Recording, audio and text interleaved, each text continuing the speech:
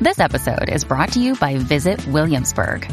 In Williamsburg, Virginia, there's never too much of a good thing. Whether you're a foodie, a golfer, a history buff, a shopaholic, an outdoor enthusiast, or a thrill seeker, you'll find what you came for here and more. So ask yourself, what is it you want? Discover Williamsburg and plan your trip at visitwilliamsburg.com. Yo, what's up, guys? You like our podcast? You want to make your own? You have all the power, all the resources you need to make your own podcast. That's right. If you haven't heard about Anchor by Spotify, let me give you a rundown. Basically, it's the easiest way to make a podcast with everything you need all in one place, and here's how it works. Anchor lets you record and edit podcasts right from your phone or your computer, so no matter what your setup is like, you can start creating today. Then you can distribute your podcast to the most popular listening platforms, including Spotify, with a single tap. Anchor is also the only place you can publish video podcasts to Spotify, which is super important. With Anchor, creators can earn money in a variety of ways, including ads and podcast subscriptions. That's right. And best of all, Anchor is totally free. So download the Anchor app or go to anchor.fm to get started. That is anchor.fm to get started. It's what we use. We get a little kickback from it, and we appreciate it. So if you guys want your own podcast, go to anchor.fm to get started. Peace.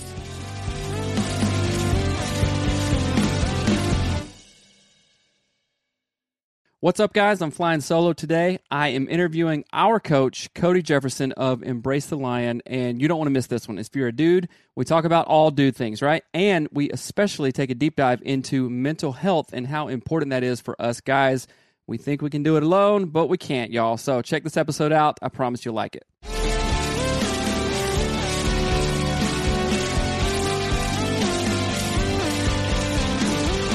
Cody, what's up, my man? How's it going, brother? What's going on, man? It's going really well. How are you doing? It's good. It's good. It's good to see you. We got some good weather here out in Seattle. I've been taking the kids snowboarding lately, which is super cool, and it's just super exciting. So, just a little. Is snow good weather? Snow good weather? Is snow good weather? Oh yeah. It is for me. Yeah. And, okay. Well, Oklahoma, like that's if it's snow, that means that everything is shut down. So because we don't know what to do with our minds. No, that's how it was growing up in South Carolina. It's like, okay, if you see one flake, milk gone, bread gone, and nobody goes anywhere, right? Yeah. But out here, it's like March 2020, just nothing's on the shelves. Yeah. And it's super trippy. But yeah, snow up in the high mountains, that's good weather. We got 4-wheel drive, we're good to go. But so just to give our listeners a little backstory. So Cody has been on the show before. I think you were on season 1 a long time ago when we first started hanging out. It was like 4 years ago, I think. And Cody has been our coach, mine and Melanie's coach. So when we talk about coaching, this is the dude that we're talking about. Cody's a high-performance marriage coach. Why don't I let you tell who you are to our listeners? Yeah, so sure. Cody Jefferson. So I've been in the space for about 4.5 years now. The tagline would just be helping good men become great and helping great men create movements. And so over the past 4.5 years, have created a community of just over 4,100 guys. We focus on 4 pillars: head, heart, health, habits, how you treat your mindset, how you treat your relationships with yourself, with others. And I'm a believer, former pastor of 13 years. So relationship with God, how you treat your body, and then how you treat your time. Typically time is reflective of business. I typically work with CEOs, entrepreneurs, founders, coaches, consultants, speakers, pastors, right? And helping, again, create a robust interpersonal value so that we can then increase enterprise value or company corporate value. So it's been great, man. If I'm not here jamming out behind a desk, leading and walking with people, I'm typically on the road speaking. So awesome. And I know your speaking circuit is like ramped up now that COVID has kind of died down a little bit. Yes. Sounds like you're a pretty busy dude going on, huh? Dude, it's been great. It's been great. We, fortunate to have been really, really busy. And, I say that really intentional. So it's great. Right on. Yeah. One of the things, and we're going to just kind of jump around anywhere here. Let's go. I'm liking to do this series with just me because we're talking to dudes and women too. Of course, women can get value to this, but I really find being in this space for guys, at least our demographic, which, from 24 to maybe 44 or whatever. It's like, guys, we hear things differently when we hear other dudes say it. You know what I'm saying? And one of my favorite sayings is, when the student is ready, the teacher will appear, kind of thing. Melanie has told me things 100 times, and I hear it from our coach, like from you or some other podcaster dude. I'm like, wait a minute. Did you hear that? And Melanie's like, yeah, I've been telling you for 5 years. But there's a power in men speaking to men. So just tell us a little bit about where that has shown up for you in your life, because I know that you've done coaching too. And who are some men that have kind of impacted you in that way? That's like, oh, I needed to hear that. Oh, that's really great. So, and we can take this from a lot of different frames, and it's, there's a healing that happens and reconciliation that happens when a man creates a trust and an equity with another, right? Because for so many of us, there's been some sort of, and you can speak into this far more eloquently than I can, being a therapist, but there's a wounding that happens between men, especially between fathers and sons, and there's a reconciliation that often doesn't ever happen. And so often we find ourselves in patterns and in cycles that aren't necessarily useful. They're not necessarily healthy, but they're what we've always known. And so they're familiar. And so the brain just loves patterns. On the backside of that, then we get addicted to this idea of performance and accolade, because in the back of our mind, in some way, shape, or form, we're just trying to make somebody proud of us. And typically who we're trying to make proud of us is a parent that we never got that affirmation from. Right. And so when we can heal that with a powerful, authoritative guy that we trust, that can also on the backside of that show us empathy, understanding, care, and compassion, like we find a real winning scenario there. So guys that have been really, really instrumental in my journey, obviously my grandfather, obviously my dad. There are pastors in my life that have been absolutely instrumental, more forward facing to where I'm at now. The guys in my life, I've got a very small circle of incredibly close friends, most of them out, in Newport Beach, who hold me radically accountable to the man that I say that I am and to the man that I say that I'm going to be. And it's not so that I can collect trophies. It's not to collect accolades. It's not because we all have this competition about who's going to make the most or be the most or give the most. It's because we recognize there's a potential in us. And so when you walk alongside men, when I walk alongside men, it's to call out the best in them. And sometimes that means that we have to be a bit triggering sometimes, but then on the backside of that, we understand there's a safety. So like guys that I would highlight that have been instrumental, both directly and indirectly.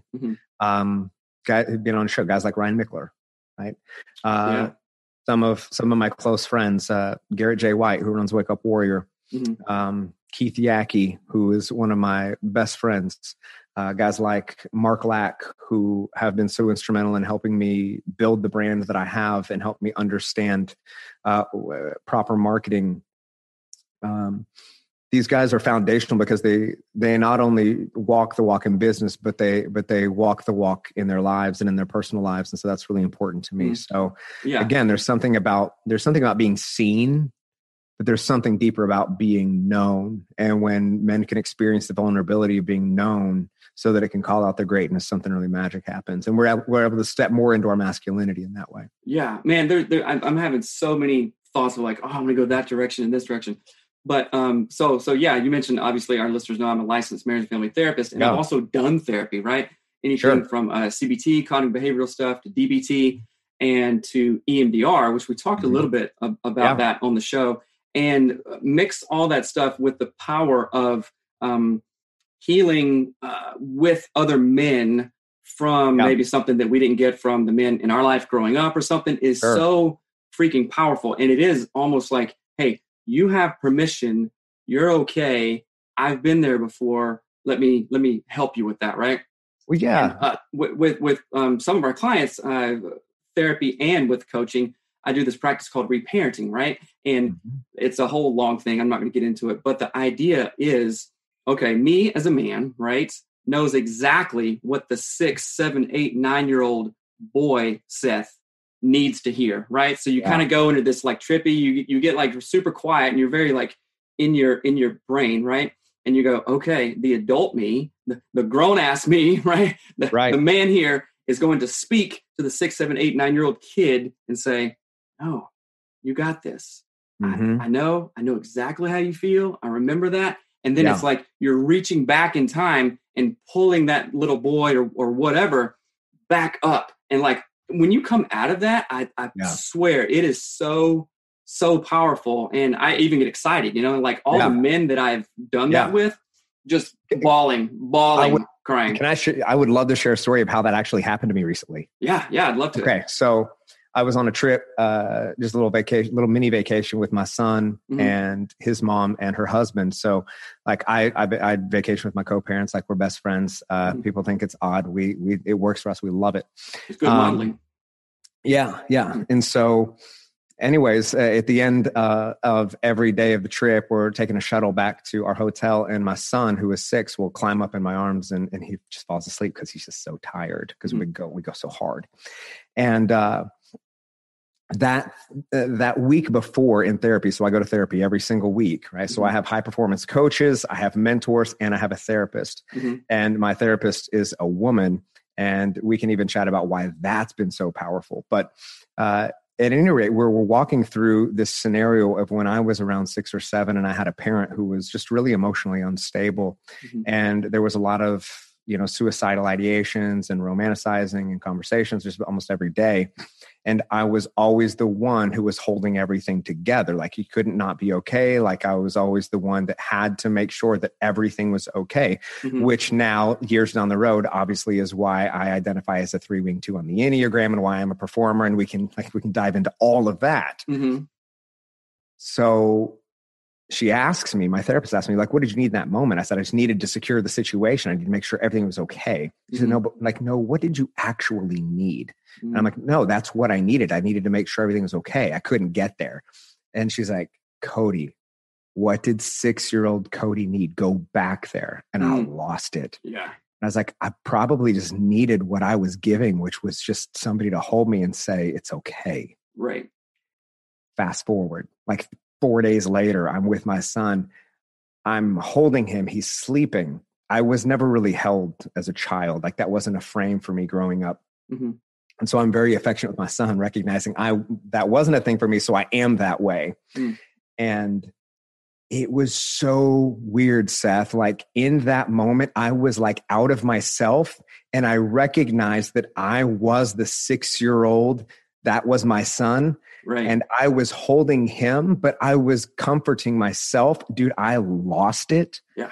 Like my son's mom actually took a picture of it because it was just such a life-changing experience for me. So everything you're saying, like it's hitting me in a different way. Cause I'm like, dude, I literally just experienced that. Yeah. And it's wild. It's so, I mean, even I didn't really learn about this in grad school therapy and stuff. It was, years later. Yeah. And having experienced it myself and then being able to walk through other men and also women, I've done that with several women, just the power. And when you say like out of body experience, it is like, obviously there's no like drugs or anything, trippy psychedelics things going on, but just the power of the mind to do that. Like, okay, it's like you're two people in one. I'm the current man. And then that kid right now. Yes. And it's just amazing. Right.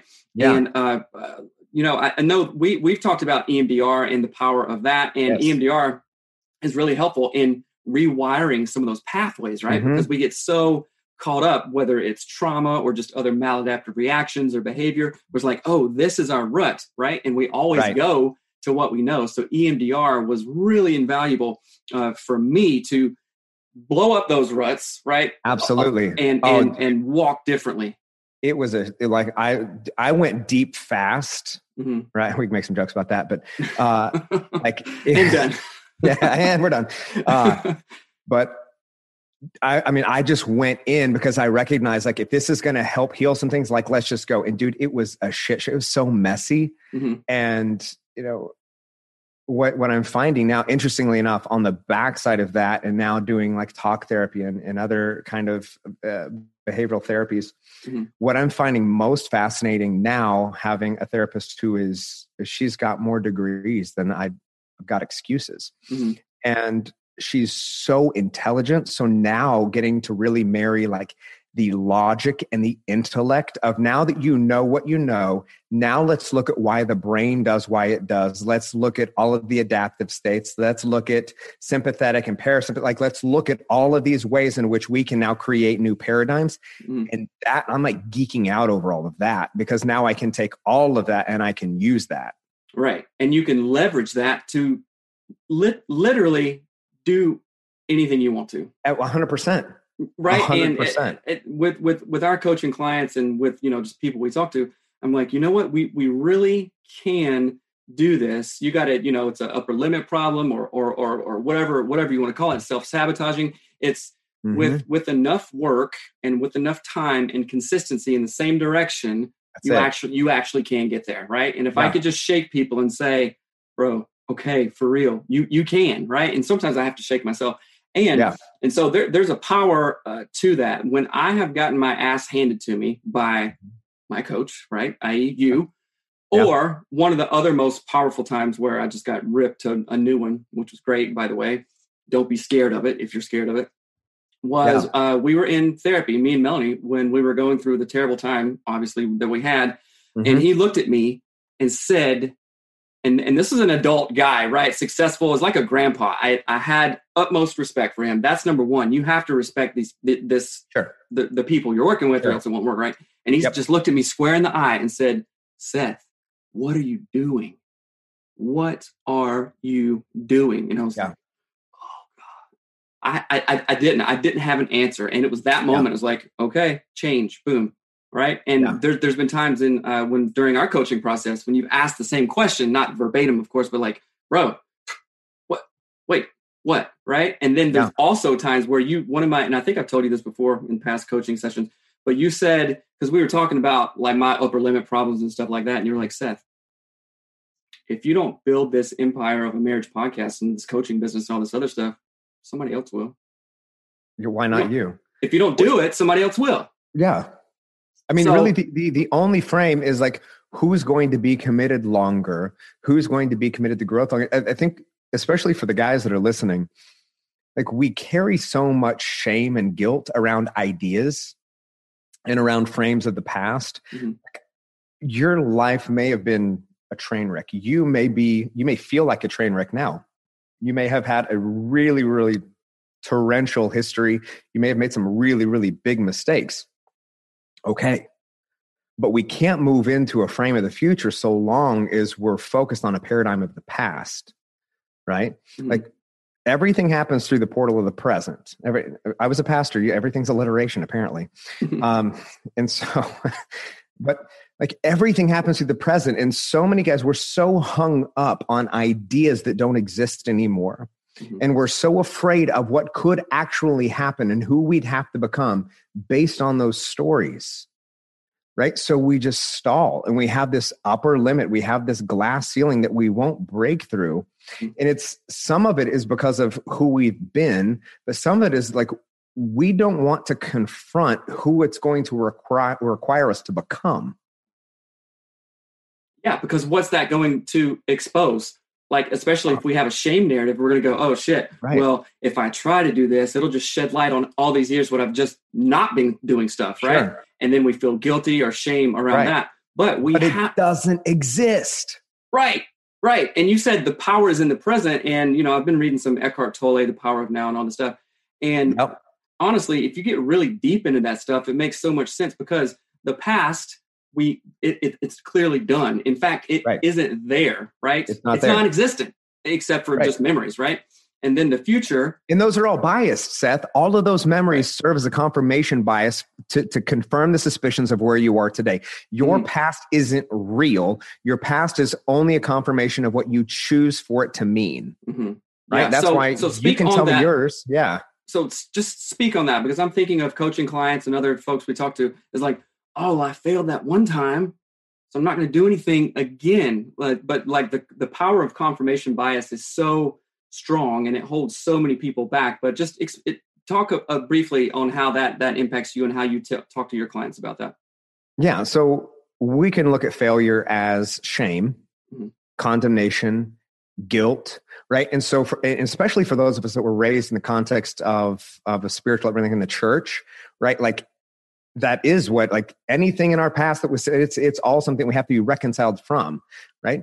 But if you can look at failure as feedback, right? That it doesn't make you good, bad, or indifferent. Like if we can look at something, we can say, man, you know what? I was a real shit show in that relationship. Mm-hmm. But with the frame of my mentality, knowing what I knew, not understanding my triggers, my coping mechanisms, my unhealthy codependency, like not knowing all of the baggage and weight that I was carrying into it that I now know now, how can I have guilt around a person that doesn't exist anymore? Mm-hmm. All I can do is move forward. So if we look at failure as feedback, not as a definition or an assignment, well, then we can remove its power to hold us hostage, right? Because the ego is the ego, the shadow self, we can call it, is the one who wants to hide, prove, and protect, right? But then Richard Rohr, right? Mm-hmm. Richard Rohr, who is this theologian, says that true spiritual contentment is when there is nothing to hide, prove, or protect. Right. So when we can look at this and say, okay, this didn't work. I mean, even in business, this didn't work.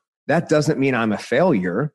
That just means this didn't work. So my son and I read this book. It's called Going on a Bear Hunt, right? Mm-hmm. You can't go over it. You can't go around it. You can't go under it. You have to go through it. Right. And sometimes our greatest failures are actually our greatest teachers because they're teaching us, one, what we will accept, what we won't accept, what does work, what doesn't work in the season. And it gives us a frame of how to move forward. So when we can remove the shame and guilt associated with failure and understand, give ourselves a break to say, this is all feedback. Like, can I come into this situation as a learner, that this is teaching me something in relationships, right? Like when we miss it in a relationship, that doesn't make you a failure. The problem comes in when our partner, who is carrying their own wounds and baggage and assignments as well, mm-hmm. like labels as a failure. Right. Well, I might have missed something here, but like, can we look at where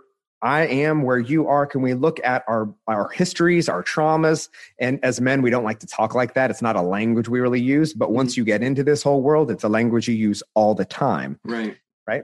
So, okay, how are we, like, what led us to this place? Like, okay, was there unhealthy codependency? Were we trauma bonding? Like, what's happening?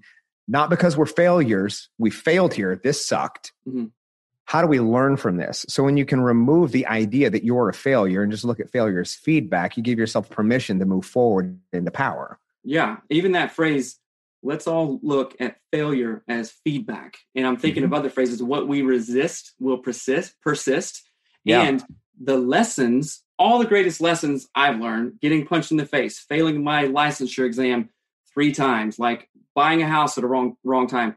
If I'd have gone, oh, okay, well, I'm not meant to be a therapist, or like she punched me in the face, didn't think that'd happen, we're getting divorced, or like, okay, never going to buy a house again, just whatever, right. Then I'd be in a much, much different position than I am now, right? So sure. I want our listeners to actually think about, hey, that super shitty thing that you and your wife keep on arguing about over and over and over, don't even think about what she's doing or not doing. I want you to think about how you are showing up. Like you said, okay, what are some triggers? Are we trauma bonding? All this stuff. Attachment styles. Attachment styles are huge. Family of origin. You know this. We talk about it all the time. Oh, I learned how to be, a douchebag husband because my dad was the worst, or whatever. Right. Or like I'm only critical because that's all my mom ever talked to, or how my mom talked to my dad. So we have to be willing to look at all of that stuff. And totally. Well, and Seth, I was, I grew up in an experience where in one of the houses that I was raised in, like suicidal ideation was, that's the way that stress was coped with. Right. That was just common conversation. I'll just kill myself. I'm just going to kill myself. Right. Like that was everyday language. So I didn't recognize that it wasn't normal. So when I would experience great bouts of stress in my adult life, that would be my go-to. I'm just going to kill myself. Yeah.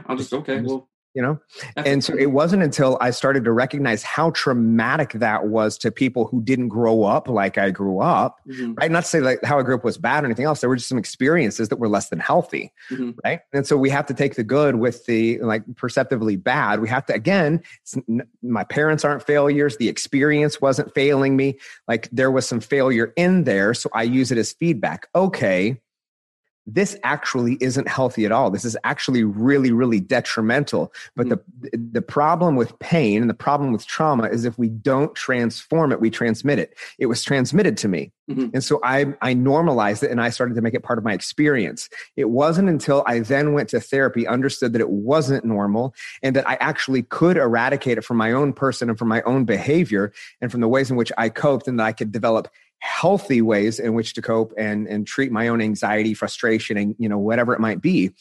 Well, now I've transformed it and it doesn't get transmitted to my son. Right. You're not handing it down, right? I'm not passing it on. It's a trauma he doesn't ever have to experience. Right. What a gift that we can give to our kids. This is why we do the work.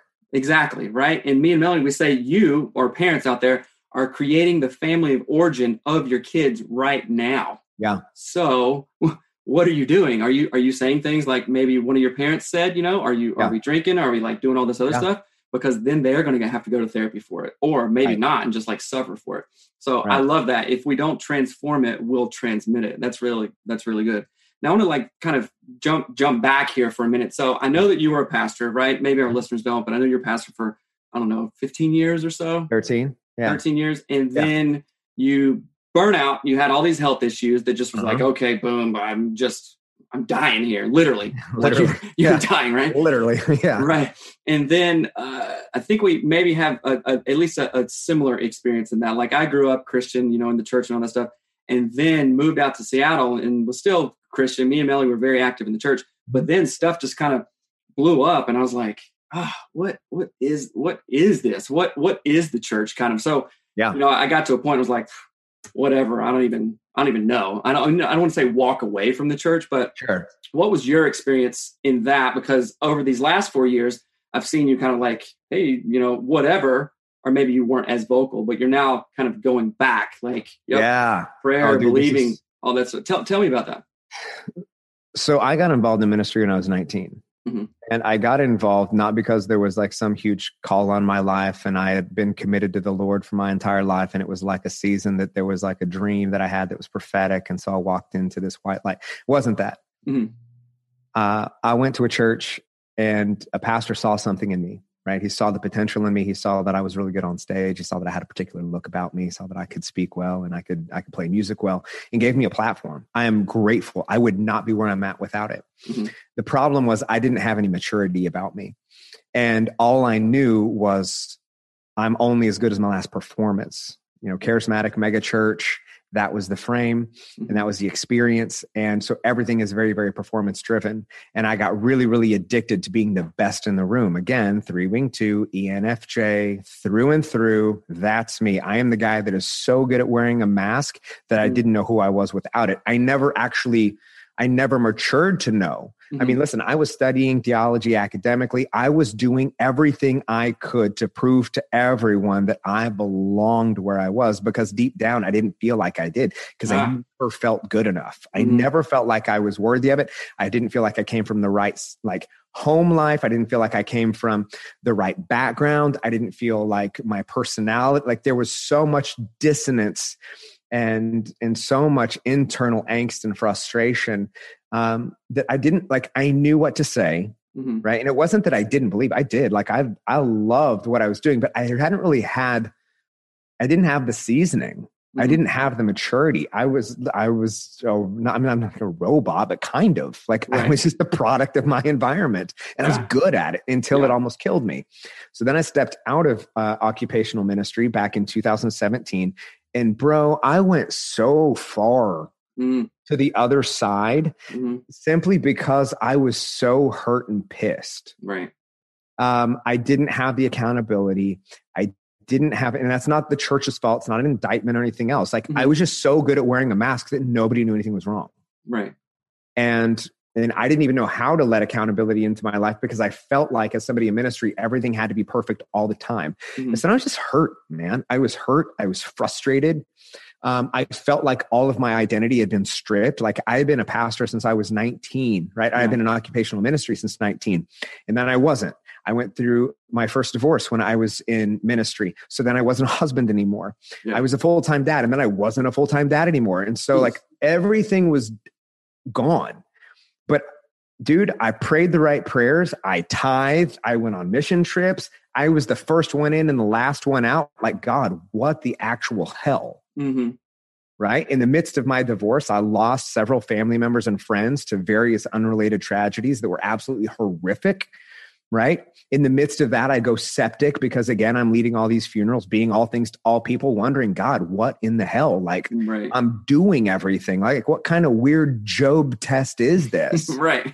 And so when I stepped out, I was just done. I was like, dude, I'm out. Like, if that's faith, like, forget it. I'm out. Yeah. I am out. I literally almost like sacrificed my soul, my sanity, and my life on the altar of this ministry. Like, I'm done. Yeah. And then I went on a journey, and dude, I mean, I went like woo for a while, and like contemplative spirituality and new age. And like, I started reading books for myself, not because I was trying to ace an apologetics test on why Christianity was right. Right. And so I just removed all of the need to be right and all of the need to prove and protect things. And I was just like, I don't even know. I don't even care anymore. Like, whatever you believe is fine. And through the course of that, I started, the frustration started to loosen a little bit. Mm-hmm. And I started recognizing again through therapy that maybe this wasn't actually God at all. Maybe this was just my own patterns and insecurities and triggers and all of the ways in which I've been conditioned to show up because of my personality type, which was based off of a series of events that have been ongoing for my entire life. And maybe if I could work on those things, maybe there could be some reconciliation, because of all the stories that I read, like the Jesus story made the most sense to me. Mm-hmm. Now, I'm not a biblical literist. I've never been a biblical literalist. It's not my frame. Like, we're not going to get into like proof texting and scripture. Like, we're not going to get onto all that, because like, you can be right. I don't care. I literally could care less. 6 days, 6,000 years, 6 billion years. I don't care.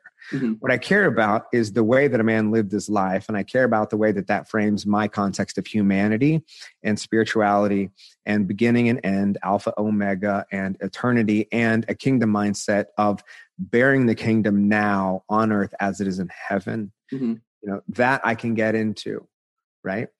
And I found my way back into the church probably about a year and a half ago. Mm-hmm. And of all of the communities, I found myself back at a church that I'd never attended before, that was pastored by a dear friend of mine who went through trauma at the same time that I did. He lost his father. His father was the pastor of this church, and then he took it over. Mm-hmm. His mom took it over for a season, and then he stepped into the reins.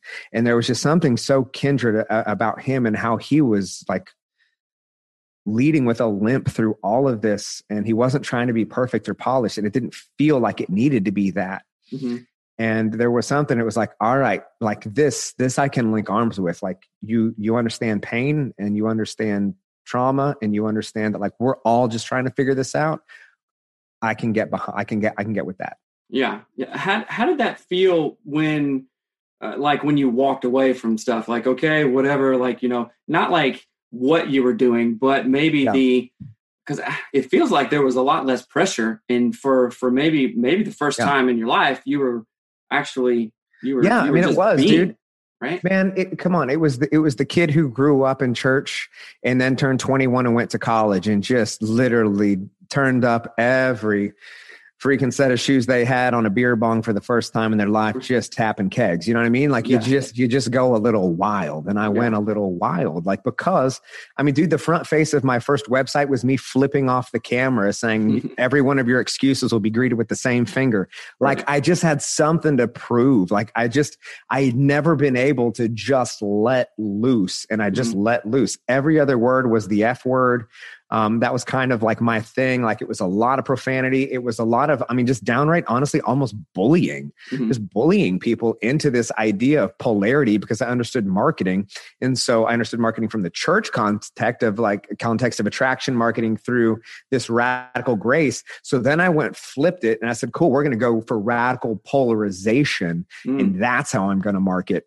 And it felt really good, dude. I'm not going to lie. My ego loved it. Yeah. But what I recognized, dude, is like, one, I heard dude, I was a youth pastor for like 10 years. Mm-hmm. I confused all my kids. They felt like they didn't even know me anymore. A lot of them unfollowed me. They were hurt, dude. Like they were so hurt. Like parents you've lost it, you've backslidden all the church language. Like, okay, wait a minute. Yeah, it was just like Cody has lost his mind. In a lot of ways, I didn't lose my mind. I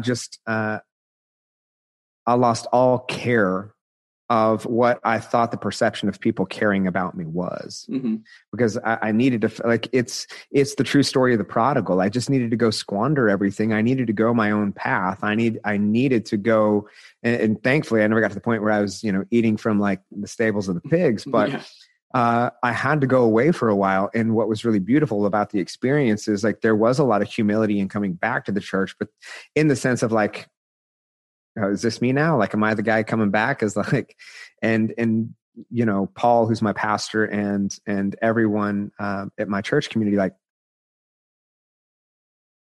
they were the father who wrapped the robe, and that was really beautiful. Yeah, that's powerful. Yeah. That's like, oh, okay, acceptance. This is what that looks like, which can get really messed up in other church settings and stuff like that.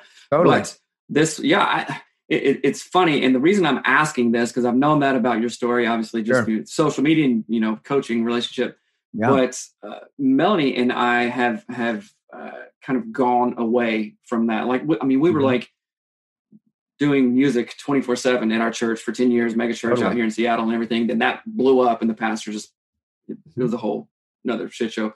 But then we're just like, okay, whatever. And now we're finding ourselves in a different season. And it's almost like, we say this all the time with our coaching clients, we go to what we know. And I find that we're going back to intense prayer, intense, and it's really beautiful. It's not like we never, we didn't completely walk away or, turn our back on God or anything like that, but it's just so powerful and reassuring to some degree, and it's just not like, it's just like speaks to your heart in a certain way. And of course we have all kinds of listeners, and we kind of frame it now as like, what's your higher power? What is guiding you to something different? You know what I'm saying? So especially with couples, when they're on the same page, like, okay, when you guys get in a fight and you get all triggered and stuff like that, what's going to bring you out? It's like Simon Sinek talks about, what's your why? Because if we know our why, we can do any how kind of thing. So we really like framing it like that. There was something else that I wanted to ask you. A book that you should read together. So there's a book called A Spring Within Us. It's by Richard Rohr. It's the book of daily meditations. And it's beautiful. It's contemplative. It's got some Enneagram stuff in it. It blends all the things, but it's obviously faith-based. Like, okay.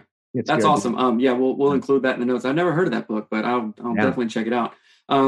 Okay. So, one thing, when you were talking about how, you were kind of like in the bullying phase, F this and F that, let's go and all this stuff. So I think a lot of guys like to hear that because it's like, okay, let's go, bench press 380 or whatever, which that's like, which there is something to physical capability. Like, I'm all about, like, health is one of our pillars. So like, I want you to be physically capable and strong if that's within capability of your physical nature, and that's a possibility. Yeah. So what is the difference? Because it's weird. I'm a therapist and we've talked about this, like going from a therapist to like the coaching, it's very different. Right. And I know that I have achieved the greatest things in my life when somebody's pushing me, challenging me, kind of bringing me to that. Right. And I really enjoy doing that with our coaching clients.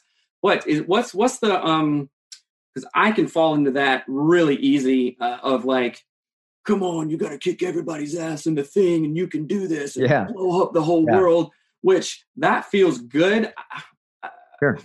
I'm not doing it out of ego because I struggle with the same stuff too. It's like, I don't want to wake up at 5 this morning. I don't want to go to the gym. I don't want to do keto. I don't want to do this. But it's like, I need to hear that and get that kind of, not motivation because I know it's here, but just that kick in the ass reminder, like, oh, okay, yep, you're right. Let's go. Stop talking yourself out of it. So what is the balance that you found, like with some of your coaching clients in that? Where's the, like, okay, this person just needs to be completely heard right now and just seen, like, I see you, bro, rather than, okay, stop the bullshit, go get up and do it kind of thing. Right. What's that balance for you in that when you're coaching clients? Yeah, I mean, I think it's all completely contextual, right? So whether someone needs to be, have like a pretty strong, like, swift kick in the ass, or we need to slow down, we need to back up. So much of that comes down to the contextualization of where they're at and what they're up against, right? Like, if we're looking at, you even look at like the fear of something, right? Like if we don't want to go do something simply because we're afraid because it's unknown, yeah, cool, we're going to push past that. And like, no, you're going to go do it, because if you want what you haven't had, you've got to do what you haven't done before. So no, we're going to put these frameworks in place. You're going to adhere to these habits. These are your daily non-negotiables. Like this is what we're going to do. You're going to let me know when these things are done. And that's it, period, end of story, right? There's a different frame when we're afraid to do something because it's butting up against some sort of deep-seated trauma, and you can tell. Now, front-facing, most guys aren't going to know the difference. That's why having a coach or a mentor, a therapist, someone who is well-versed in being able to recognize certain patterns and certain triggers and certain ways in which you're going to respond to things, like that's why that's so important. And that's also why so many people get, like, honestly, like, are worse off than when they started in some experiences with coaches and therapists, because so many are working out their own traumas in real time through their clients.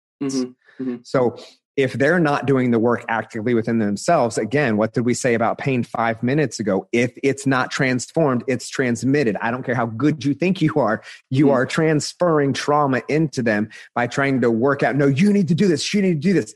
Like one of the things that I find to be interesting is, I'll talk to guys who have been through experiences of coaching where it is Navy SEAL style, like intense shaming, hanging things around your neck of everything that you've done, blindfolding you, putting you in the mud and the ocean, all this like screaming in your face, like break you down to build you up. And you know what's really consistent with all of them? They all had, for the majority, really toxic, abusive fathers.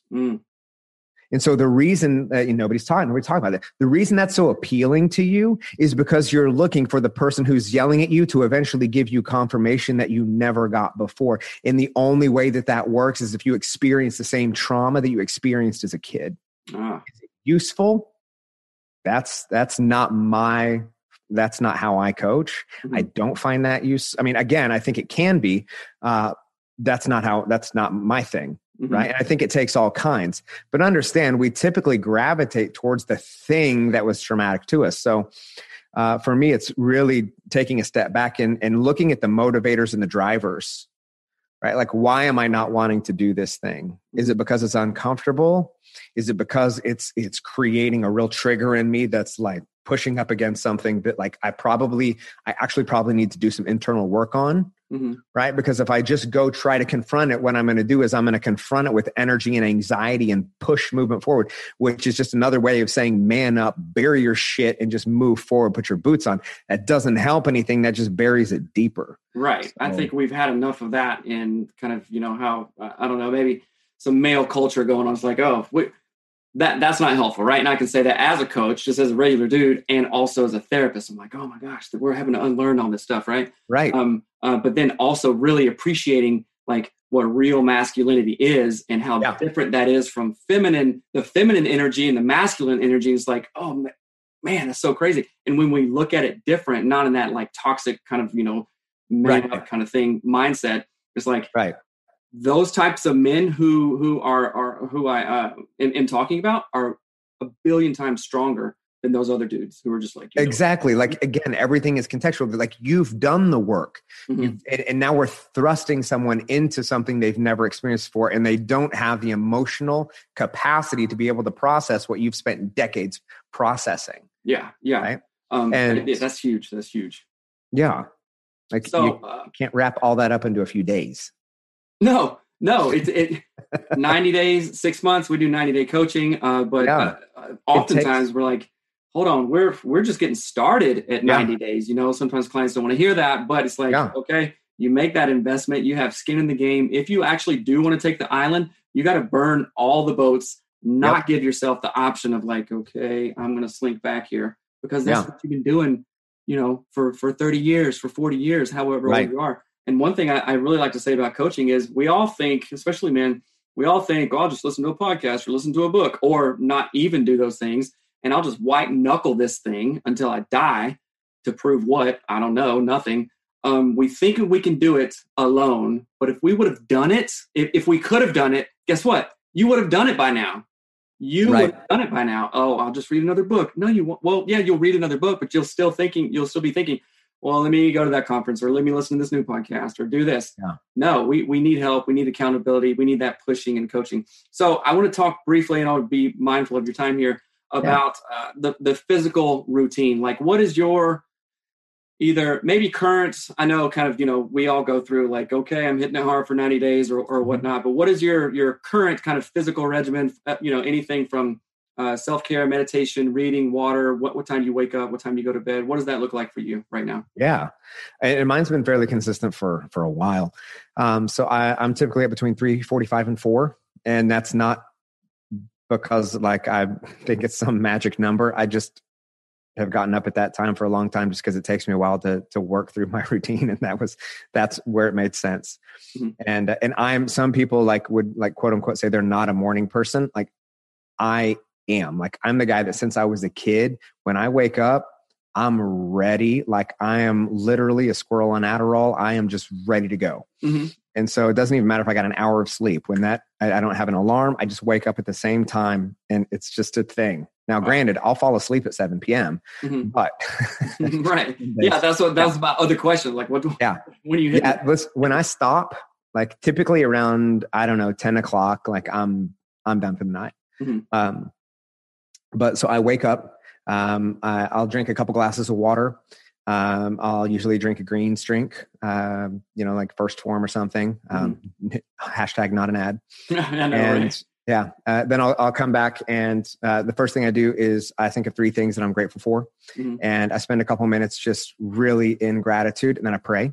Mm-hmm. And I pray for myself. I pray for my family. I pray for my friends. I pray for the people that I know. I pray for the people that I don't. And then I spend time in the Word. And when I'm spending time in the Word, I'm also writing. So every morning I write a sermon and I keep those in comp books. And what's interesting is like, I'm not a pastor anymore, but I'm reading the Word with fresh eyes now in the ways in which like I want my son to hear it from a man who's been through some things in his life now. Mm-hmm. And so one day I'll give him all those comp books. Wow. That's cool.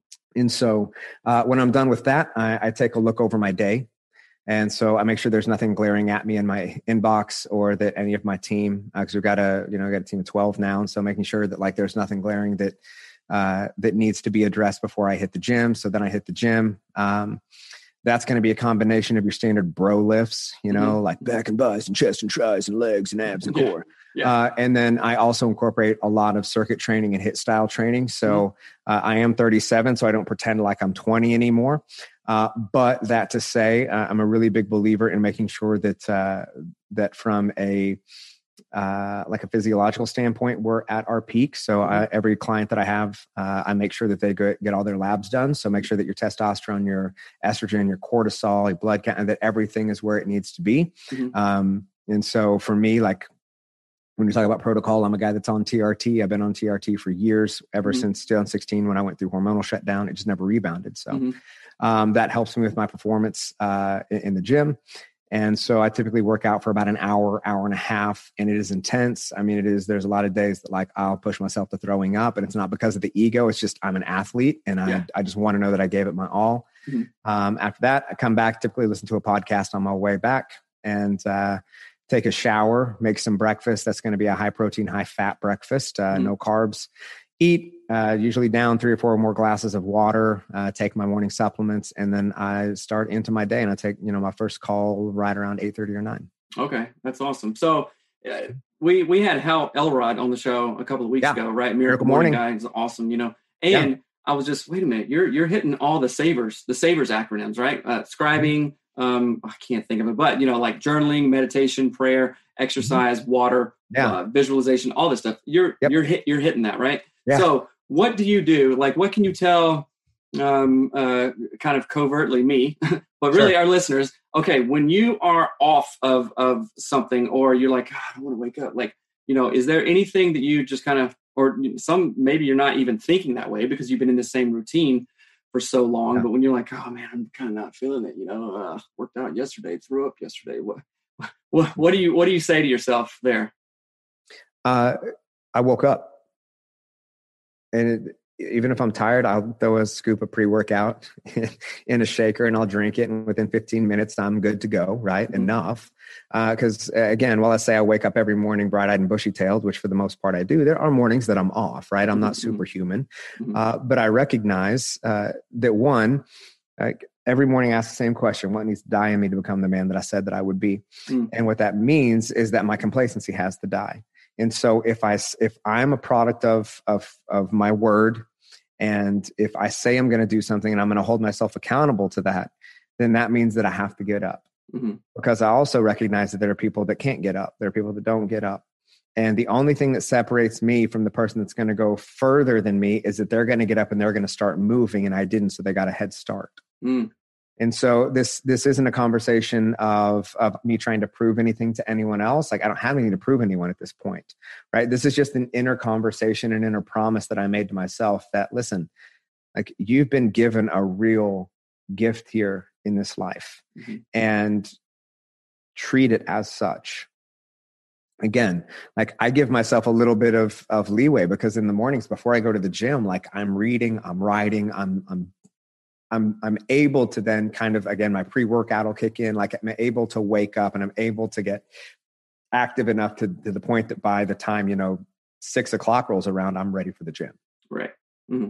Okay. So you mentioned diet. Are you doing keto, slow carb, zero carb? What works best for you? Yeah. I mean, I just try to not eat shit. Right. So yeah, I just try. Diet. Don't eat shit. I'm like, just don't eat like an asshole, right. And drink lots of water. So, uh-huh. For me, it means that, everything is probably going to be either meat or it's going to come from the earth. I don't really eat anything that's processed. So you can call it more of like a paleo. Mm-hmm. I am pretty limited on carbs. The only carbs that I'm typically going to eat are going to be something like sweet potatoes. Mm-hmm. I don't do any bread. I don't do any dairy, and it's simply like the bread just sits on me weird. I don't like rice because it makes me bloated. I don't feel good. Yeah. And I don't drink milk because I've never understood why you would drink an animal's breast milk. I don't get it. I don't understand it. It doesn't make sense to me. It never did. So,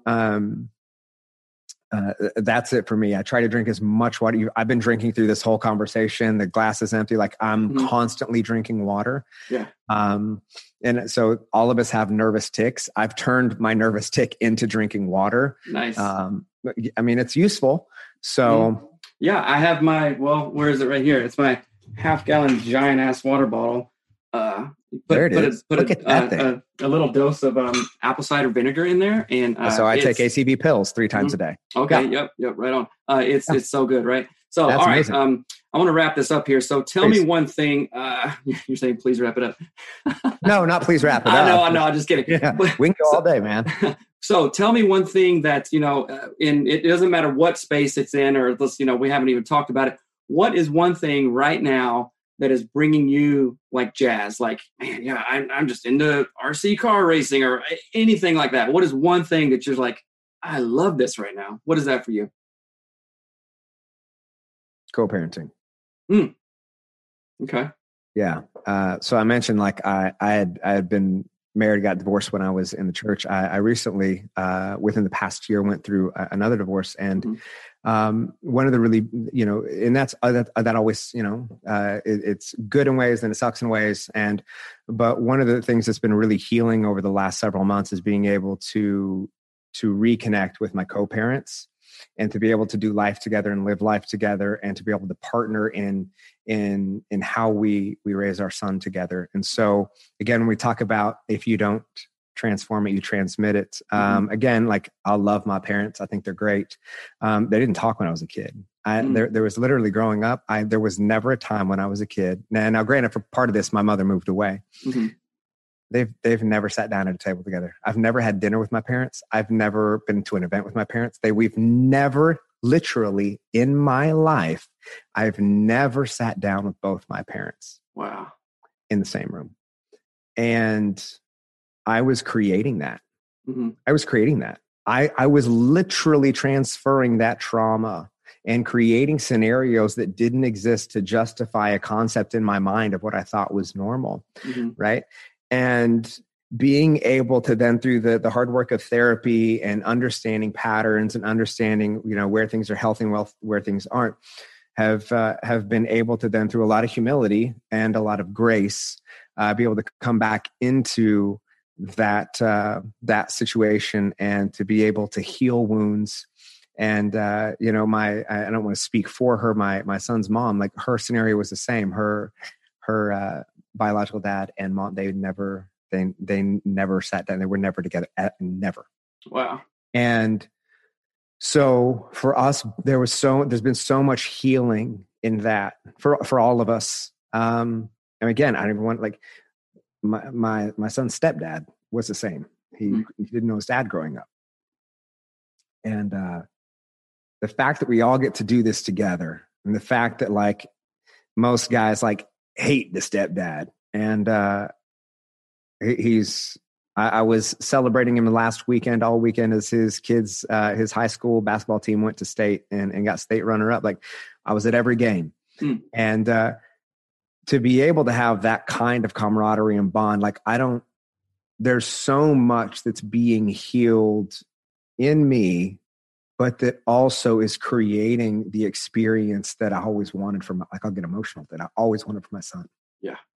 Isn't that crazy that the work that you did individually, like doing things like building your confidence, becoming the man that you want to be, now is translating into a healthy relationship for your son? Because if you were, like, crazy jealous or weird or insecure about yourself, creating toxicity. It's just creating toxicity in the conversation. Like a year and a half ago, we couldn't communicate outside of attorneys. Yeah. But you're doing the work, right? And so you're not all weird. So you can have a good relationship to make it easier for your kid, like emotionally, physically, like everything. So it's like that just hit me really interestingly. Get right. And then other stuff around you will get right. Everything, dude. If you've watched over the last few months of like the trajectory of my career, it's been insane. Yeah, and it's the healthier the healthier that we get, the more opportunity presents itself, and the more then we're open to then receive it and not be afraid of it and step full in again to the promise of purpose that's laid out for us, right? And so recognizing even 20 years ago when I was in ministry and I didn't know what I was doing, that pulpit was always preparation for the platform that was planned for me. It all had to happen in the way that it did. And so listeners, like, I think what I'd leave you with is that, like, instead of everything like, oh, all this happened to me, like it all had to happen this way. It all had to, and some of it's unfortunate, some of it's traumatic, some of it's tragic, and some of it is really hard to reconcile. And some of it can't be reconciled, but you're here. Mm-hmm. So your story wouldn't be what it is without it. And so we can try to reconcile what things would have been like, romanticizing a past that never existed, right? But all we do is we keep ourselves stuck in a frame that we can't break out of. And so changing it to, it all had to happen. My buddy JC Keneally, the coach JC, he says this, it all had to happen. And that life isn't happening. It's not happening to you. It's all happening for you. Right. Yeah. I could say a bunch of other stuff, but I'll leave it at that, right? Get in that mindset. It's not happening to you. It's happening for you. Yeah. The sooner we get that, the sooner we can actually go to where we want to go. Right. So Cody, my man, tell our listeners where they can go to find anything you want them to find. Oh, I mean, the easiest place to find me is on social media, and that's where I find everybody. So Cody _Jefferson on Instagram, Cody Jefferson on Facebook. I mean, I feel like everybody's got a story. And I'm a guy who's made his whole living off of his ability to tell stories. And so I would love to hear yours. So please just shoot me a message. Would love to connect with you if this resonates, to put your favorite point in your stories or something, and we'll reshare it. It'd be fun. Awesome, man. Well, thank you so much for your time. I know you're busy, and I appreciate it. Not only this time, but the coaching stuff as well. Thanks, man. Really proud of you. Thanks, man. Thanks. All right, bro. We'll talk to you later. All right.